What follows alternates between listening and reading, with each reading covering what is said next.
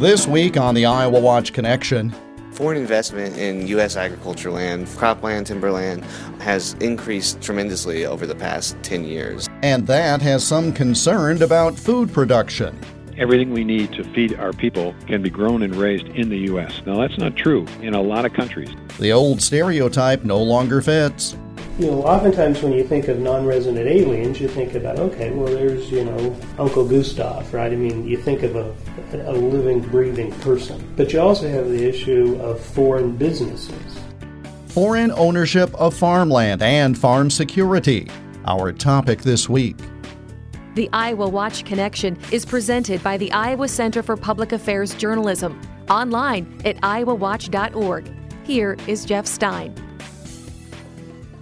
Iowa feeds the world, literally.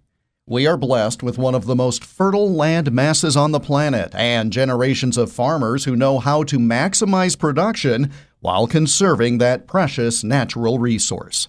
That makes Iowa farmland a valuable commodity and means, frankly, we would make a good target for those who want to diminish the U.S. food supply. One important way to ensure food security in the United States is to keep farmland ownership from passing into foreign hands. But that doesn't always happen. Why that is and how Iowa law does prohibit foreign farmland ownership is our focus today. The executive director and editor of the Iowa Center for Public Affairs Journalism, Lyle Muller, has our story. Some time ago, reporters at the Midwest Center for Investigative Reporting got to wondering how much foreign investment was going into U.S. farmland. Based in Urbana-Champaign, Illinois, the nonprofit news organization's curiosity was driven by deals like one in 2013, in which a Chinese firm bought 146,000 acres of farmland across the United States in a $4.7 billion purchase of pork producer Smithfield Foods. Here's Johnathan Hettinger, a Midwest Center reporter who co-wrote the eventual story. We found that foreign investment in U.S. agriculture land, cropland, timberland, has increased tremendously over the past 10 years. So from 2004 to 2014, the total amount of land owned by foreign companies or foreign people doubled in the United States. And it makes up only 2% of all farmland, but that totals about $42 billion worth of farmland. The Midwest Center for Investigative Reporting compiled and analyzed data from 1900 to 2014. It obtained the information under the Agricultural Foreign Investment Disclosure Act. Hettinger and other reporters at the center found strong indicators of growing interest in farmland by foreign interest. The appeal: investment opportunity. A lot of institutional investors have started to invest, especially in timberland, basically finding that they can grow the trees, they can sell the timber, and then the whole time the land value is increasing. So a lot of pension funds, a lot of universities are investing in farmland and timberland. But what about Iowa? Its main crop is not timberland. Yet some property from the state shows up in the USDA database. A lot of acquisitions happened before Iowa law was changed a few decades back to strengthen a ban on farmland ownership by non-resident aliens. That change in Iowa law, since amended, makes Iowa one of a handful of states that prohibit foreign ownership of farmland. Exceptions exist: a foreign bank obtaining land to settle a debt, the chance to conduct crop research, or an inheritance, for example, at least for a while before the land has to be sold. And farmland held by foreign interests before July 1, 1979, is allowed to remain in foreign hands. Neil Hamilton, a professor of law at Drake University and an expert on Iowa's ag land laws, once wrote an opinion when working with the Iowa Attorney General's office that said Iowa's foreign ownership ban is constitutional. That opinion, he noted as he flipped through the Iowa Code and state constitution in a conference room at Drake's Law School, has not been challenged in court. The Iowa Constitution, when it was passed back in the 1850s, as you can imagine, most Iowans, in fact, were native born. because there were recent immigrants, right? There are people coming from Scandinavia, and the Iowa Constitution protects the rights of anyone who's a resident in Iowa to buy land. And so there's a difference between being a resident in Iowa, right, and being a non-resident alien for immigration purposes. I mean, you could be a resident in Iowa on a student visa, right, that you got from the federal government. So you're, quote, here physically. But for Iowa constitutional purposes, you're not a resident that gives you the right to buy land while you're here, right? Your status in the country is a function of your federal immigration status. The bottom line, Hamilton said, is that a rational basis exists for Iowa's ban in terms of national security, preventing exploitation of the land, concerns about absentee owners, and other reasons. And Iowa, not the federal government, controls who can own land within its borders. Even so, former U.S. Secretary of Agriculture and former Iowa Governor Tom Vilsack made that food security argument when the IowaWatch Connection's Jeff Stein caught up with him recently. Well, obviously there are some restrictions in individual states in terms of who can own farmland and what kind of entities can own farmland. So oftentimes it's more of a state issue than it is a federal issue. I think all things being equal, we'd prefer to have ownership of land in the hands of people from this country. And the reason for it is simple. I have always talked about the fact that America is a food secure nation, that we have the capacity and capability with our farmland and our great farmers to be able to produce all the farm products that we need to survive, that we can actually produce everything we need to feed our people can be grown and raised in the U.S. Now, that's not true in a lot of countries. China, for example, is unable to meet its food needs. It has to import food, and so it's less secure because of that. Well, the Chinese recognize that, and so what they're trying to do now is they're trying to buy up farmland so that they have access and control to enough land to be able to feed their people. And I think we need to be, keeping a wary eye on that because we want to maintain our capacity to feed ourselves. We want to maintain that security that we have, our food security and national security that we have, that advantage that we have. Again, Drake University's Neil Hamilton. Oftentimes when you think of non-resident aliens, you think about, okay, well, there's, Uncle Gustav, right? I mean, you think of a living, breathing person. But you also have the issue of foreign businesses, right? Because the statute just doesn't talk about acquisition by individuals. It talks about acquisition by business entities. So, in fact, it describes a foreign business as meaning a corporation incorporated under the laws of a foreign country, or a business entity, whether or not incorporated, let's say a partnership, in which a majority interest is owned directly or indirectly by non-resident aliens. Okay, well, we have a limited liability company and we're all non-resident aliens, right? We aren't buying it in our own name. Instead, we're buying it in the name of Jimmy Jones Farms, right, LLC. It's still treated as a foreign business and it's subject to these restrictions. One thing worth noting as it pertains to Iowa, the state has attracted a lot of attention for its wind energy opportunities. American companies have entered into partnerships with foreign companies to gain easements on farmland for windmills.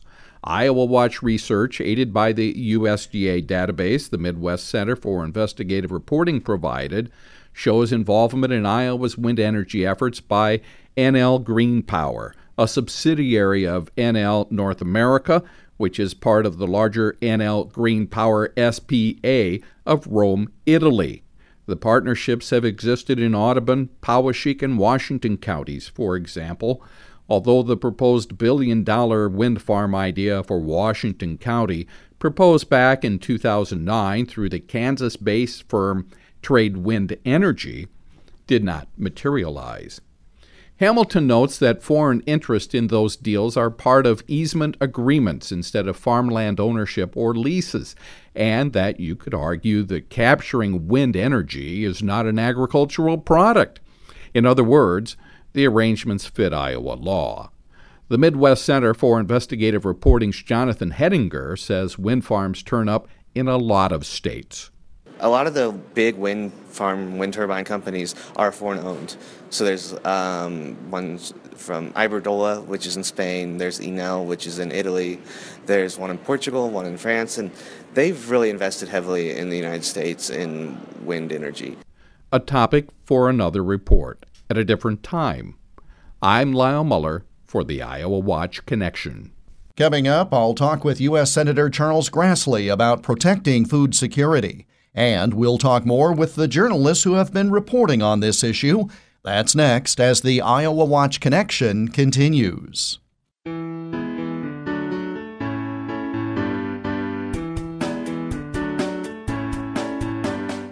Support for the Iowa Watch Connection comes from AARP Iowa, a proud sponsor of the 2017 Iowa State Fair Veterans Day on Monday, August 14th.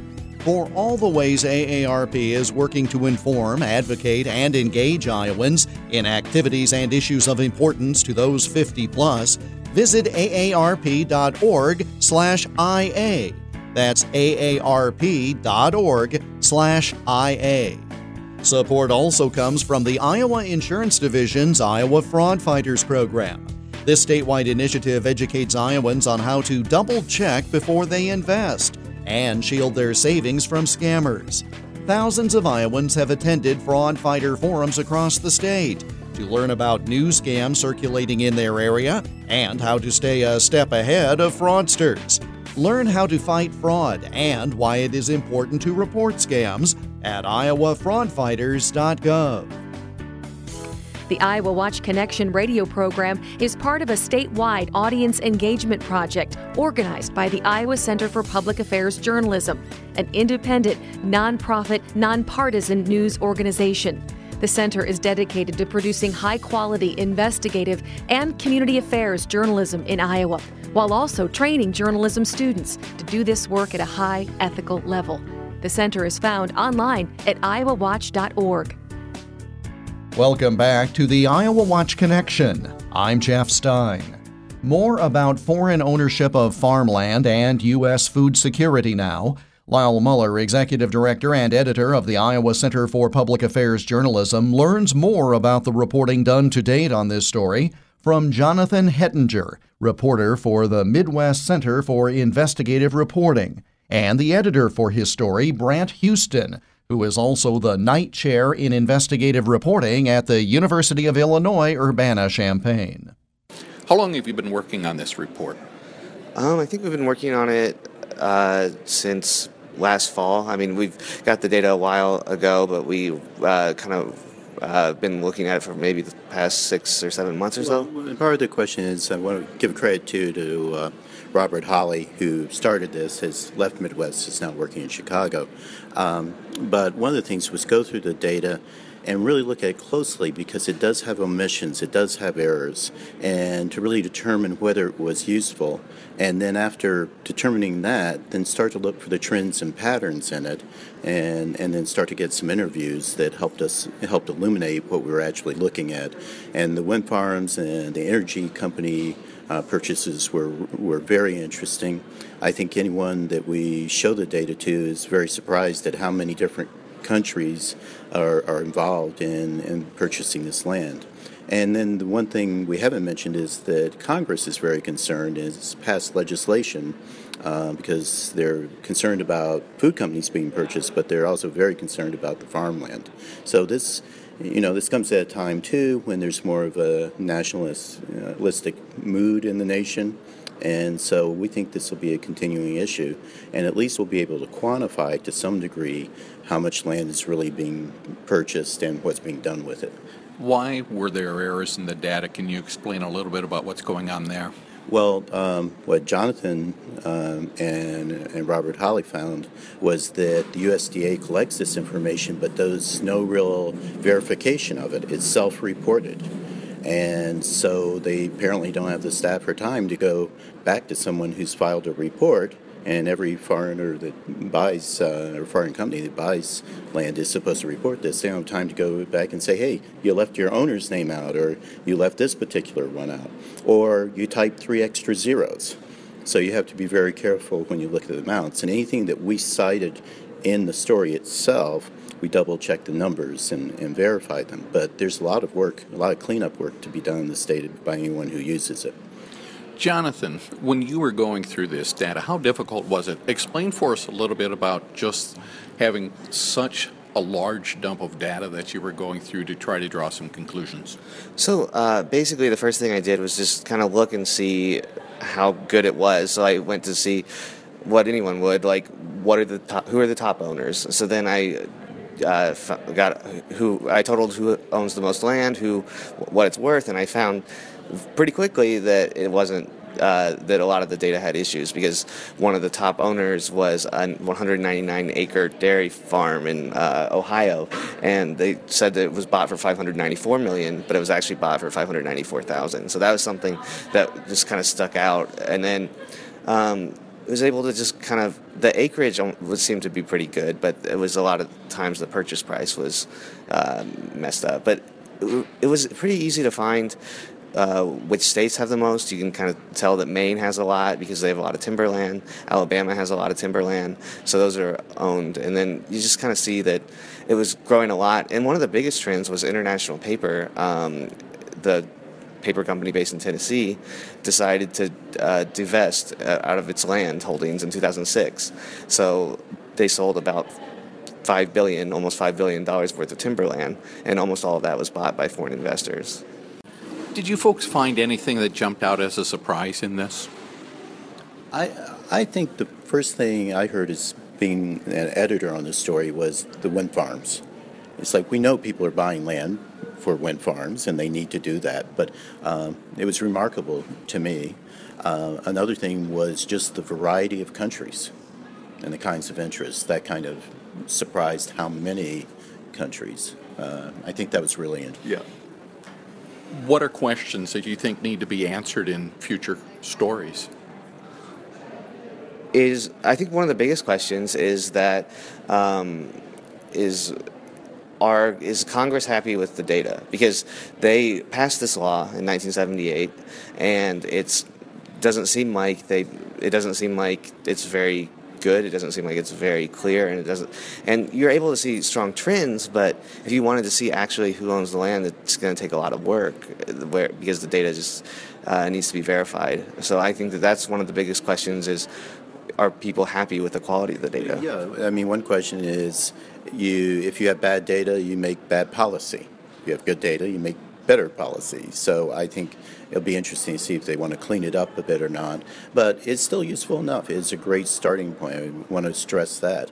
I think a big issue will have to do with following up is how much did our tax system play in encouraging this kind of investment? Because we have tax credits and all sorts of energy-related benefits, and I think it would be good to know the impact of that, and was that the intended impact? And I'm sure in this particular political environment, people will say, how much did it benefit the U.S. as opposed to someone else? I think that'll enter into the debate. Johnathan Hettinger, reporter for the Midwest Center for Investigative Reporting, and the editor for his story, Brant Houston, the Knight Chair in Investigative Reporting at the University of Illinois, Urbana-Champaign. They spoke with IowaWatch Executive Director and Editor Lyle Muller. U.S. Senator Charles Grassley is a New Hartford area farmer who has served in Congress since 1975. His experiences have led him to introduce new legislation on this topic, as I learned when I spoke to him on July 5th of this year. You and Senator Stabenow introduced a bill this year on the topic called the Food Security is National Security Act. Tell me why you thought that was important and what you hope to accomplish if that is passed. Yeah. Let me start out by saying it doesn't relate to foreign ownership of farmland. It deals with whether or not a foreign company is buying a United States company, and the extent to which that legislation would be reviewed by a committee of various bureaucracies that we want the U.S. Department of Agriculture to be one of those agencies that reviews, for national security standpoint, the merger of a foreign company with a U.S. company. And particularly we're concerned about China because China is buying a lot of companies in America to get the intellectual property and the research rights that we are way ahead of China on, and they can more or less get our secrets by buying a company. And so if it would affect the national security of the United States, we would want that to be reviewed from the standpoint of food production being very important to the national security of the United States.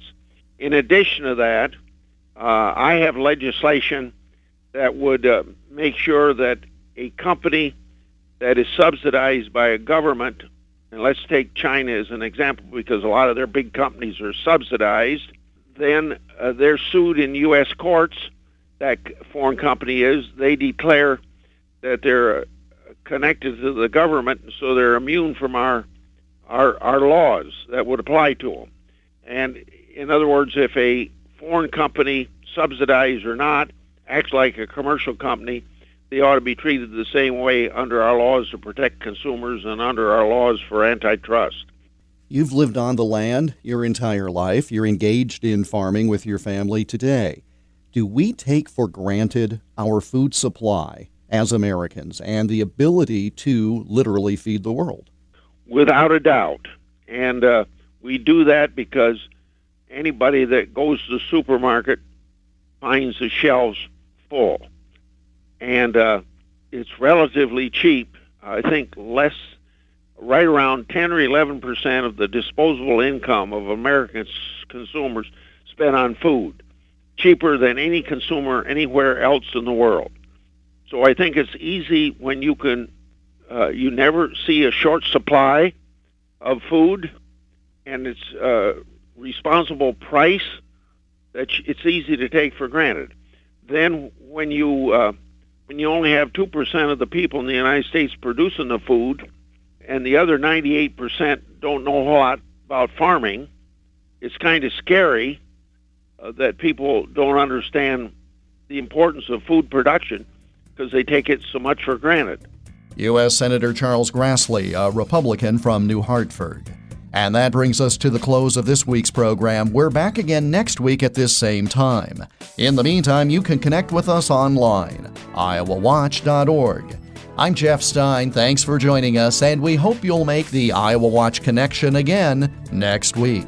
The Iowa Watch Connection is a copyrighted presentation of the Iowa Center for Public Affairs Journalism, which is solely responsible for its content. For more information about the center, including how you can contribute so high-quality investigative and community affairs journalism and student training can continue, go online, iowawatch.org.